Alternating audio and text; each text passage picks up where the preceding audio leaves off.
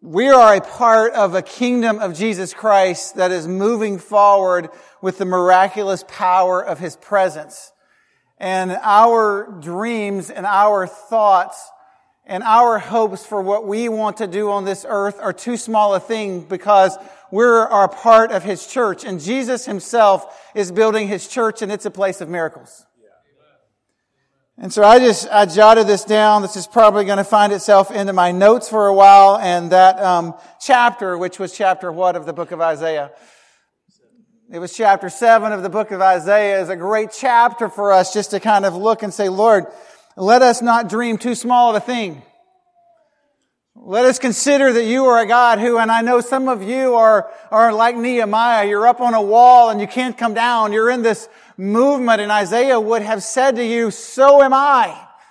And yet the Lord came and said, I know that you're speaking to Israel, and it's a good people, and it's my chosen people, but here's the reality. There is a bigger, more beautiful, more glorious picture that I'm about. And so Isaiah, that's too small a thing. I want my name to carry to the nations. And so regardless, I would say to you, of the scope of what you're involved with, because you're a part of the miracle movement of the living God, what you're involved with is too small of a thing.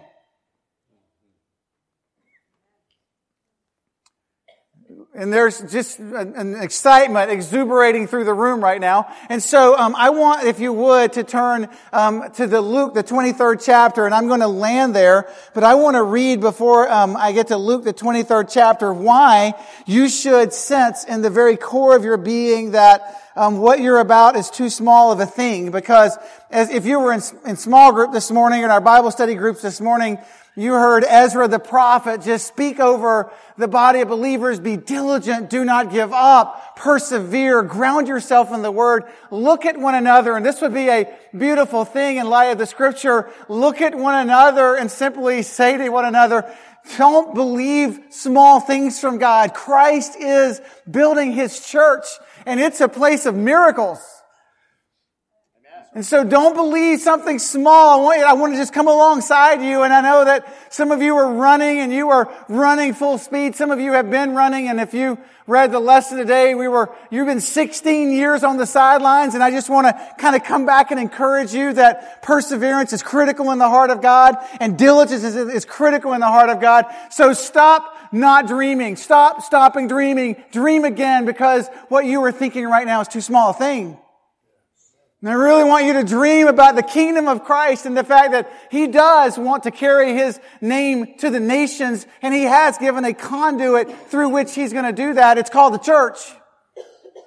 And if you're sitting in the room this morning and you're kind of going, I'm a part of something I think that's pretty significant, Jesus would have agreed with you. He was having this dialogue with the disciples before He gave His life, and He just kind of said, I know there are a variety of thoughts about me out there, and in fact this is what this person is saying, and this is what this person is saying, and there's a lot of people saying some things about me, but I want to cut to the chase. Let me ask you guys, what are you saying? Better stated, who do you say that I am? And in Matthew the 16th chapter, Peter said this, you're the Christ. You're the Son of the living God. And Jesus answered him, Peter, you're blessed. Simon Bar-Jonah, flesh and blood didn't give this to you, but my Father who is in heaven. Now, lest you begin to think for a moment that you're in a small thing, in a small church, in a small, well, it's not a small town, but a little small section of Mandarin. Here's what Jesus would say about a group of people who are looking. And remember, that this group that's hearing this right now, in just a few minutes are going to scatter in fear and in trembling. They're going to deny. 12 out of 12 will walk into a place of denial. And here's what Jesus is saying about them. And I would love to entertain this idea of what He thinks of us today in this miracle movement. Because here's what He said about them.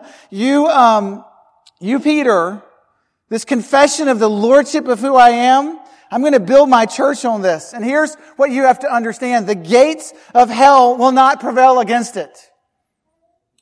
You're hearing me right now, but I believe that today in this moment, and even as you go forward for the next days, you're going to fail to believe this because you are believing too small a thing. You are believing in yourself. But I'm going to give you, Peter, and I'm going to give those who follow me the keys of the kingdom of heaven.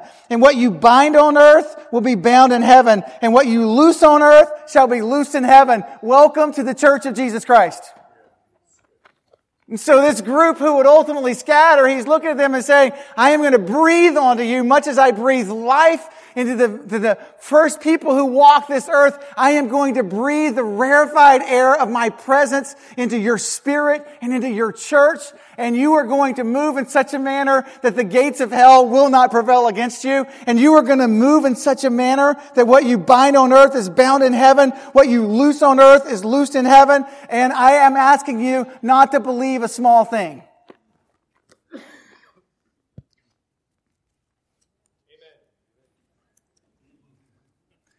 I'm just inviting you in to advance the kingdom of Jesus and the glory of His name. And I just want to say this. This is coming up on the screen. It's a simple statement, but it's not. It's significant. Christ will and is building His church. He's breathing life into it, and we're part of a miracle. So please don't stumble along on small dreams, but move into this reality of the presence of who God is. Christ is in this middle of this moment.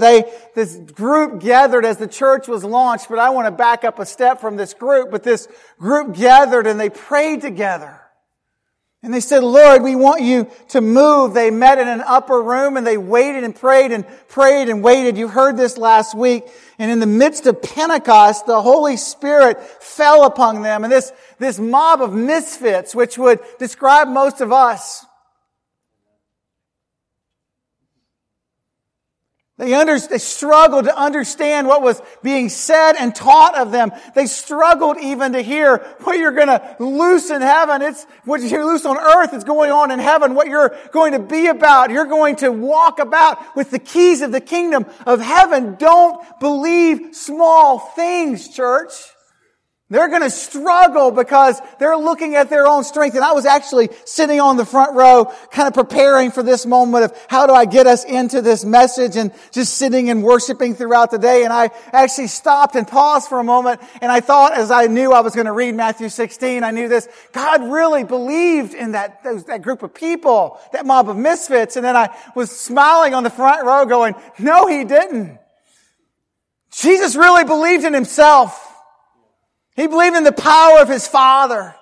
He believed in the outpouring of the Spirit of God among the body of believers, because if He believed in them, He would believe in 11 who would cut and run at the first time that they could, and the 12th who would deny Him and send Him to the cross. He didn't believe in them. He believed in the power of Christ in them, the hope of glory. He was just moving along and saying, don't dream small things. I am believing that in this mob of misfits, this movement of cowards, there's going to be this manifest power of the Spirit of God. And it's going to be beautiful. And Christ in that moment was breathing on and was building His church. And then what you should know about His church, it's an exceeding church. The church of Jesus is an abundant church. It's a church soaked in the majesty and the wonder of God. And I don't know what you feel like you wandered into today, or I don't know who you feel like you have belonged to for a year or 2 or 10 years or 50 years, but I want you to know that you're a part of the movement of the wonder of God.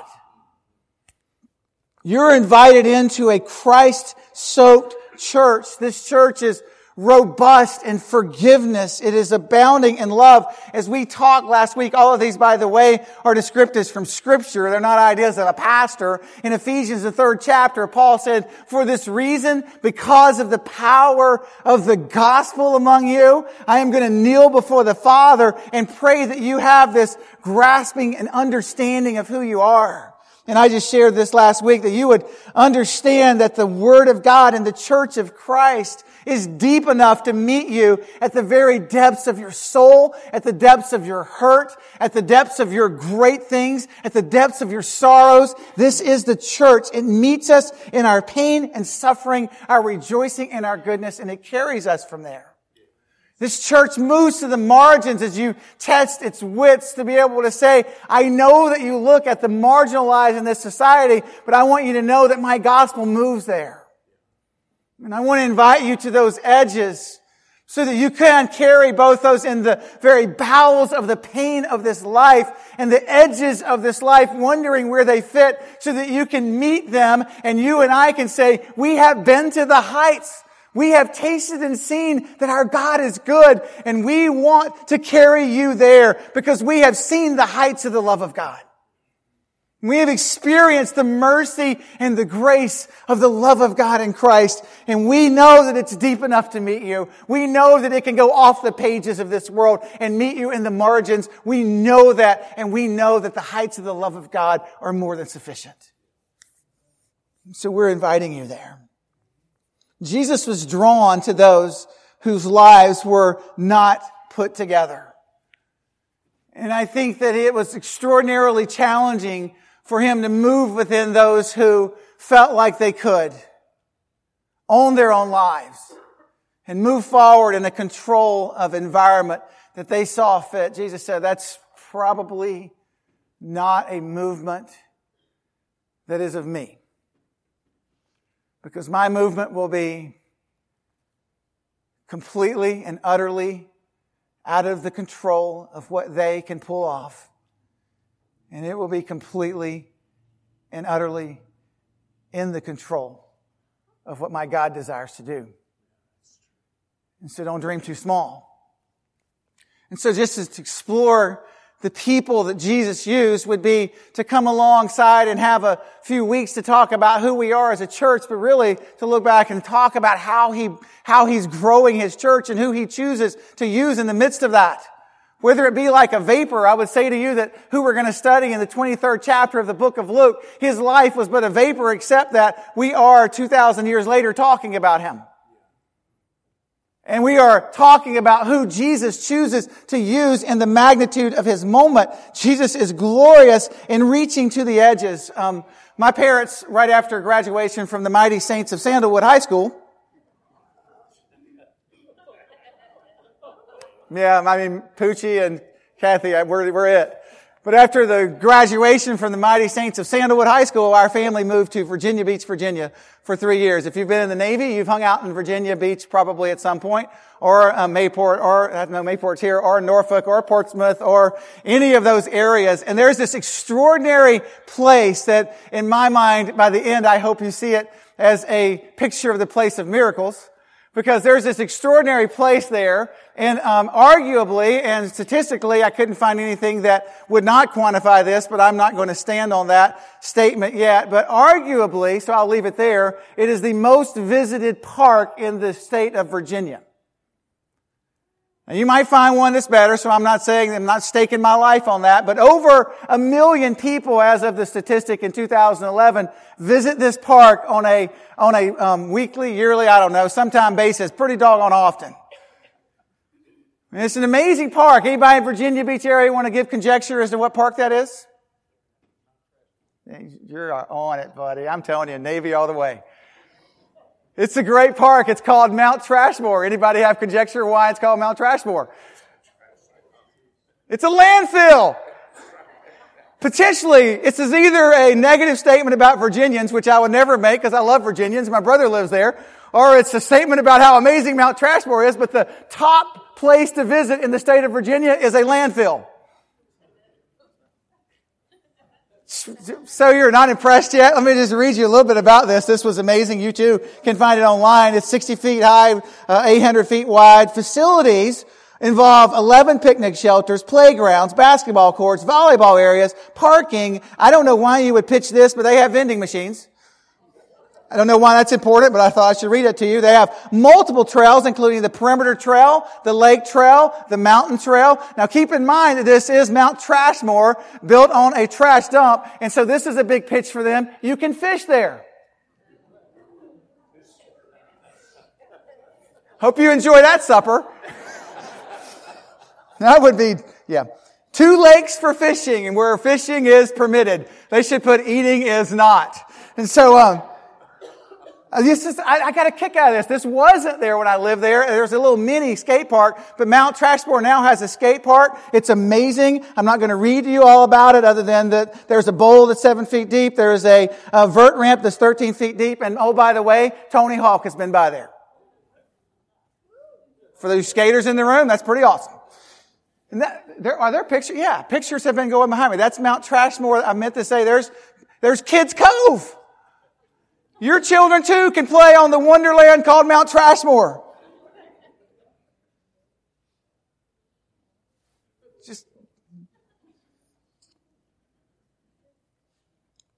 This is what I would say as I read Luke, the 23rd chapter. And I want to come back to this and end here. But in Luke, the 23rd chapter is the place of Golgotha. It's the place of crucifixion. It's the place where Jesus and 2 others would give their lives at the hands of Rome.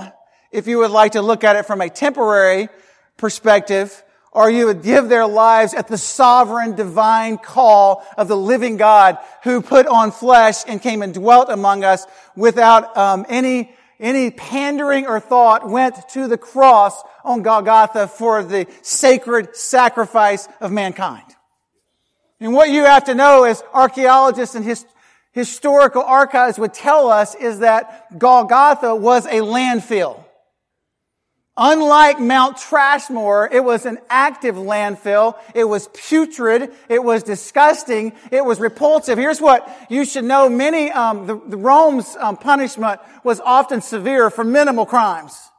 And so Rome felt it a great privilege to hang you upon a cross for pretty much anything you desired to do so that they would stymie crime in their region. And so many that were hung, the family was ashamed to come and fetch them from the cross upon death. And so after a Sabbath's death, they would just be peeled from the cross. And so this place called Golgotha was not only a trash dump, but it was a dump for lives and physical bodies, which then invited in the feral animals of all sorts that would come in and feast there. This is the ultimate place where you see Jesus launching, if you will, and I might be stretching theologically on this, so let me just kind of ponder with you. This is where you see Jesus launching His church. This is where you see the gospel of the cross of Jesus Christ prevailing, because as you read in Luke the 23rd chapter, verses 32 and 33, there's something powerful. He says in here that he was giving His life. I'm looking at the wrong verses, or I'm looking at the wrong chapter, Luke 23:32. It says that He was giving His life beside 2 criminals.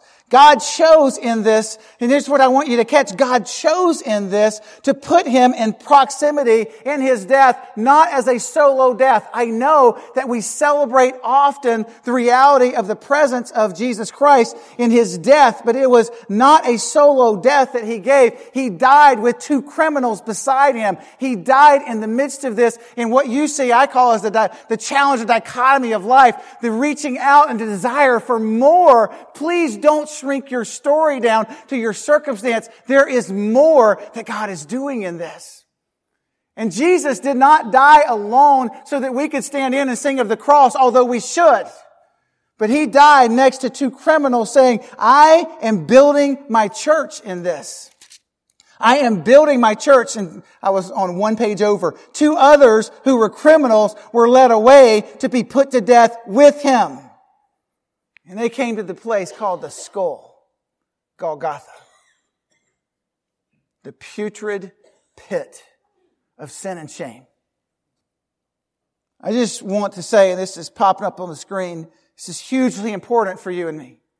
Christ is building His church, and He does it in the middle of our mess. He is building His church, and He does something remarkable and beautiful in the midst, because where Jesus builds His church is in the middle of trash bins, in the midst of death. And He says, I want to step into this and speak life. We know very little about the criminals, but we know this, that the public forum was a place where they would give their lives so that they would be a detriment to future criminals. he writes in this, Luke writes in this in verse 35, that people would just come by and they would watch and they would scoff and they would say, "You saved others, Jesus. Save yourself. Step down. Move off the cross." And I love this thought that Christ was silent. Not that he lacked in passion, not that he lacked in conviction. He was silent because he knew what his purpose was. And while there were others that would mock him for believing that there was a greater story than the present, he understood that the greater story of the glory of God was on the line. And therefore the present story is easily to be mocked. But there is a future story, and it's a glorious story. So Jesus is building His church in the middle of the mess because it is a miracle church, everyone. And you are a people who are dangling in this earth, and many of us are sitting in the midst of Golgotha, the place of the skull, the place of the trash bin, and wondering, God, what are we worth to you? What does this mean for us? And as you read the story and carry on, one of the criminals hurled taunts at him. His life was without a doubt one that was deeply wounded and that one that was broken. And I have shared earlier this week with friends, wounded people wound. And this is what's painful for us as we walk this earth and we wonder, God, how do I perpetuate the gospel? It is just simply in this. I will continue to move toward you. I will continue to give my life for you. I will continue to lay down my life for you because you're wounding me because you're wounded. And I have come to bind the brokenness of mankind. My name is Jesus. I know that you're wounded. I know that I can't solve it temporarily. So here I am with outstretched arms. And your last words may be words of wounding. But I have come to bind the brokenhearted. And I have come to set the prisoner free. Whether the imprisoned on the cross receive it or not is not my mission. I have come to bring hope to mankind. And promise. And passion. In Luke 23, 40 and 41, there's a response. The other criminal railed at him saying, "Are you not the Christ? Save yourself." But the other looked at him and rebuked him saying, "Do you not fear God? Since you're under the same sentence of condemnation, we indeed justly, for we are receiving the reward of our deeds, but this man, he's done nothing wrong." He turned to the thief. I don't know all of his words. Is that it? It took great energy. As you are around people who wound you or hurt you, what you have to understand is it takes great energy to even speak from the cross because you are dying not from the nails that penetrate you, although we sing about that. You're dying from asphyxiation. You're dying because you are dangling from the cross and your lungs have no breath and you're pushing up off of feet that have been broken for many but have been pierced for Jesus. You are lifting up with the strength of your arms to say anything that you have to say, and wounded wound because they're wounded. Those who are pursuing hope are saying, "What are you saying? We belong here in this pit." But this man, he has done nothing. And there is the most powerful miracle of the launching of the church made statement in Luke the 23rd chapter, verse 42, that should be the statement of the entirety of this room. If we are to be a people that listen to Isaiah and allow the truth of the Scripture to be read over us and to pierce our hearts, if we are a people who are sitting in this room and saying, "Oh, Holy Father, please do not let me believe too little, but let me believe greatly in who you are." If we're a people who are going to listen to Matthew 16 and heaven forbid, blow it off and say, "Oh, keys to the kingdom of heaven, another nice sermon."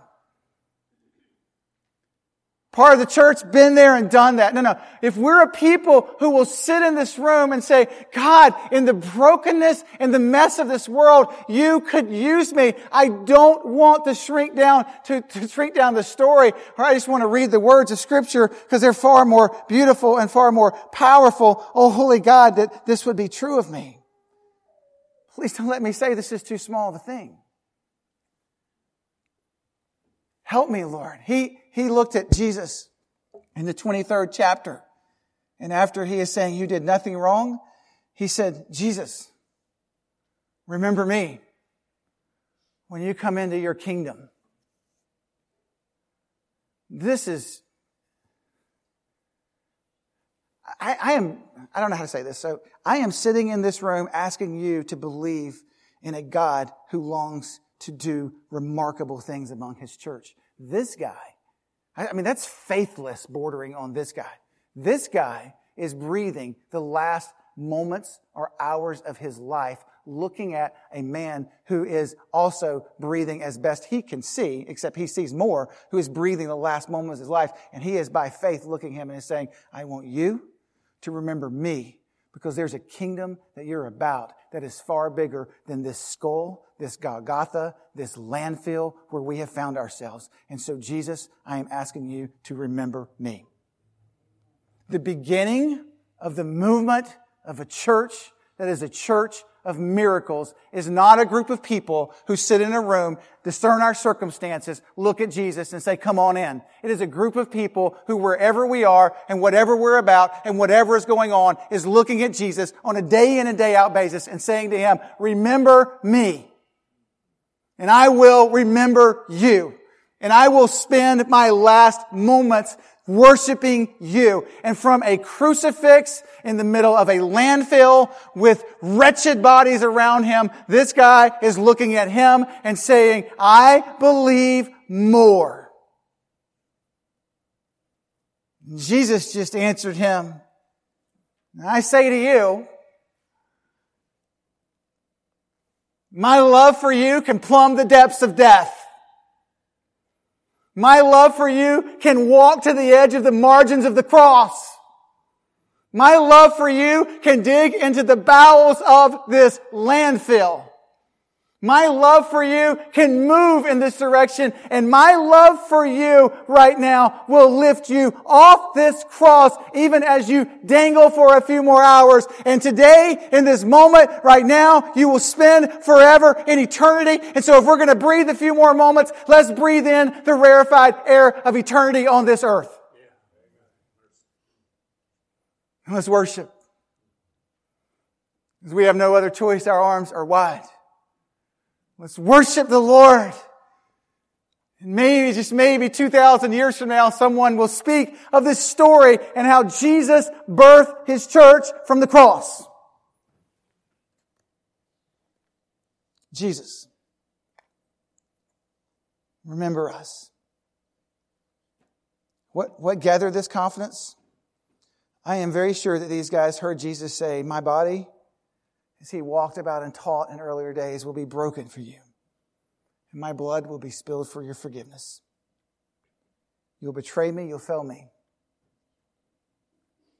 But I'm going to do a work that will raise you up. I am Jesus, and I am bringing new life, and I am bringing new hope.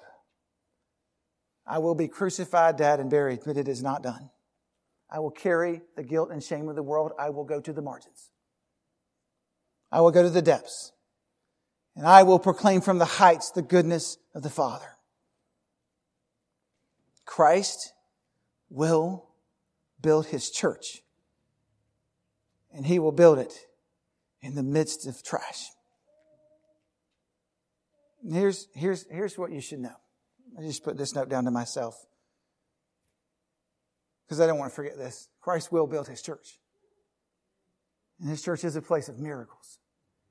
And I just want to share with you, and I've prayed through, just, Jesus, let this settle in our core. Here's what you should know. Mount Trashmore is amazing. Here's the line that's in the notes that I read about it. It's one of the last lines. It's kind of a little warning. When there's warm weather, the area still stinks.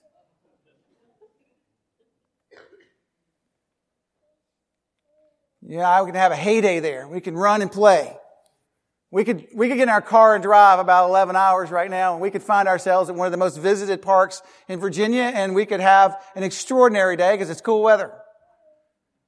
But at the end of the day, I can rent an excavator and potentially go to jail for this, but I can rent an excavator, take it into the middle of the mount, and dig it in and pull out and help us to recognize we are still sitting on a pile of trash. You are living in a miracle. It's not the case with us. This is not the message of the day. Come romp on my landfill, because Jesus has done something beautiful with that. He's made a place where people could play on my landfill, and it's good. That's not the message of this miracle that you're a part of. If you want to be in the church, here's what you have to understand about the miracle of Jesus. Jesus didn't come and cover over your mountain of sin or my mountain of sin. I have often read the verse and wondered what this meant, and this week it just struck me as I studied this session, God, if I can have the faith of a mustard seed, you'll move mountains.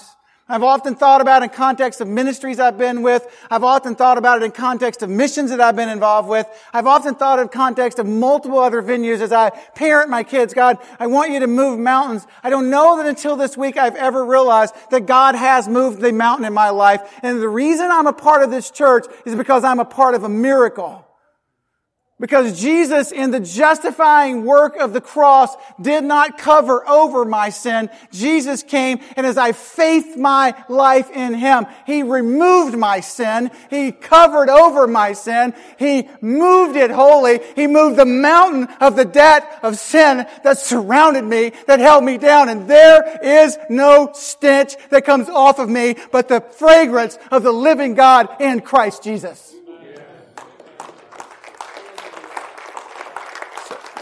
So I'm not inviting you in to say, let's make a good thing on a Mount Trashmore. I'm inviting you in to a mountain-moving Savior. And a rescue of divine and epic proportion. And I'm inviting those of you who are in Christ to stop saying, oh, that smell just... No. There is a rising up for those of us who believe of what Jesus has done for us and the weight of what He has done for us and the glory of who He is to us so that we long for Him. And some of you have come in your mind to the rescue of Jesus while the mountain has just been covered over. And can I just suggest to you that that is not salvation?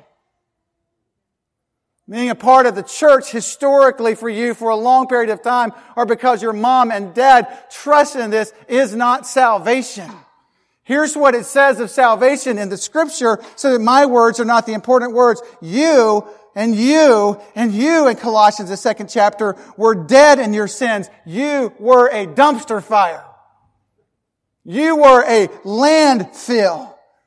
But here's what Jesus did. He made you alive together with Christ, having forgiven all your trespasses. He moved that mountain by canceling the record of debt that stood against us with its legal demands. He set it aside. He nailed it to the cross. And then, this is where I love Jesus, He likes to celebrate a little more than us Baptists because He then disarmed all the rulers and the authorities. He put them to shame and they rejoiced in the streets over this. They rejoiced over their great salvation. And so we walk in freedom and we walk in hope. And we walk as a people who are redeemed and restored. We walk in the fullness of this extraordinary Greek word called justification, meaning that Jesus didn't take our sins and say, I will hold that for later. He took our sins and marked them and certified them and mangled them at the cross. And He covered them and He buried them and they are removed from us. And once and forever, He seated us in Him for His glory. Have you received that Jesus? Have you come to know that Jesus? And I'm not asking if you're believing this morning like some of us are part of a miracle. You're like a little half amen. Perhaps the reason that we are not necessarily fully amazed by the miracle of His church is because many of us have not been fully amazed by the scope of His work in us. We have not believed that our God not can move mountains, but He has moved the mountain of our sin. And in doing so, all we can do is stand. And so Jesus, if you give me 5 more minutes on this earth, or if you give me 5 more years, I will glorify You.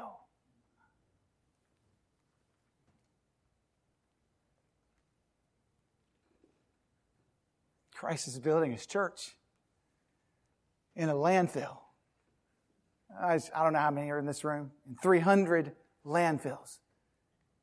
He stands in the midst saying, I can move this. I can move this. You don't have to live with the stench. I can move this. I can move this. And the most powerful words that you could speak today would be these words. Jesus, remember me.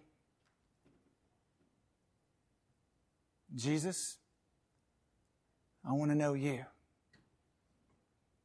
Jesus, rescue me.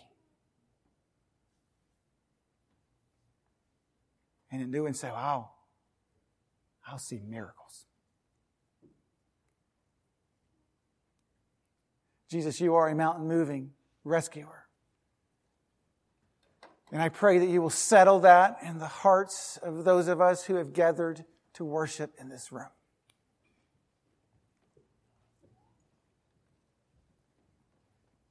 God, I pray that you will help us to recognize who you are raising up as your church. For those of us in this room who have called on the name of the Lord and been saved, God, allow us to come back and stand somewhere in the vicinity of remembrance of our stench and praise you today as we worship you in the flat land of forgiveness. Jesus, for those in this room who have built our relationship with you on our deeds, I pray today that you would have us cry out, that you remember us. Jesus, I pray that you, as a mountain-moving Savior, will move mountains of self and goodness in this room for gospel and greatness in this room.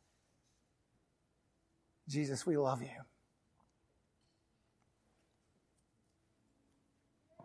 As we sing a closing song that just says, I'll stand with arms wide and hearts open, there is not a better song that could be sung in light of the scriptural text that we focused on this morning.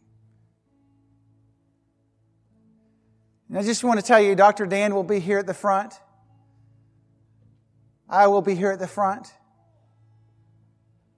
As needed, other pastors or leaders can be here at the front. I am not inviting you this morning to believe in yourself. I have prayed over this and invited the living God to move mountains this morning. And so if you're in this room and you have not come to know Jesus as rescuer and redeemer, if you brought into this room some form of religion, I just want to invite you to come and settle this and meet a mountain-moving Jesus. And so as pastors, we would love to just talk with you and say, this is what it looks like to look at Jesus and say, remember me. So I'm praying that salvation rises up today. As we sing, we will be here at the front. If you would like to talk about that rescue, we'll meet you here. But there are those of us, on the other hand, who know Jesus. And we keep standing on the edge of our mountain.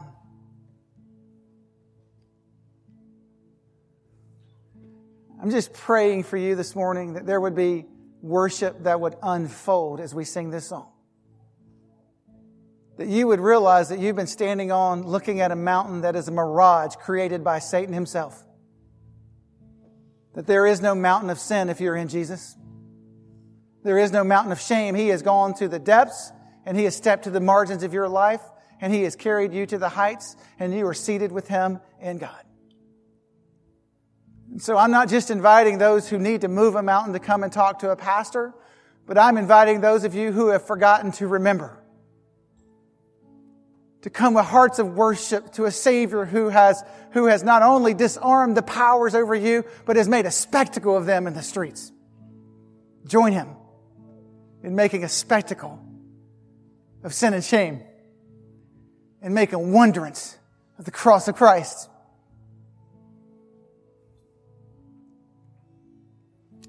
So very simply stated, if you're in this room and need to know a mountain-moving Jesus, we'll be here at the front during this song. If you just want to come and worship, flood this altar. Lift holy hands where you are. Sing this song. Revel in Jesus. Believe in a miracle. Don't settle for things too small. Yeah. Worship a Savior. Would you stand with me and respond as the Holy Spirit leads in this moment in worship and in song?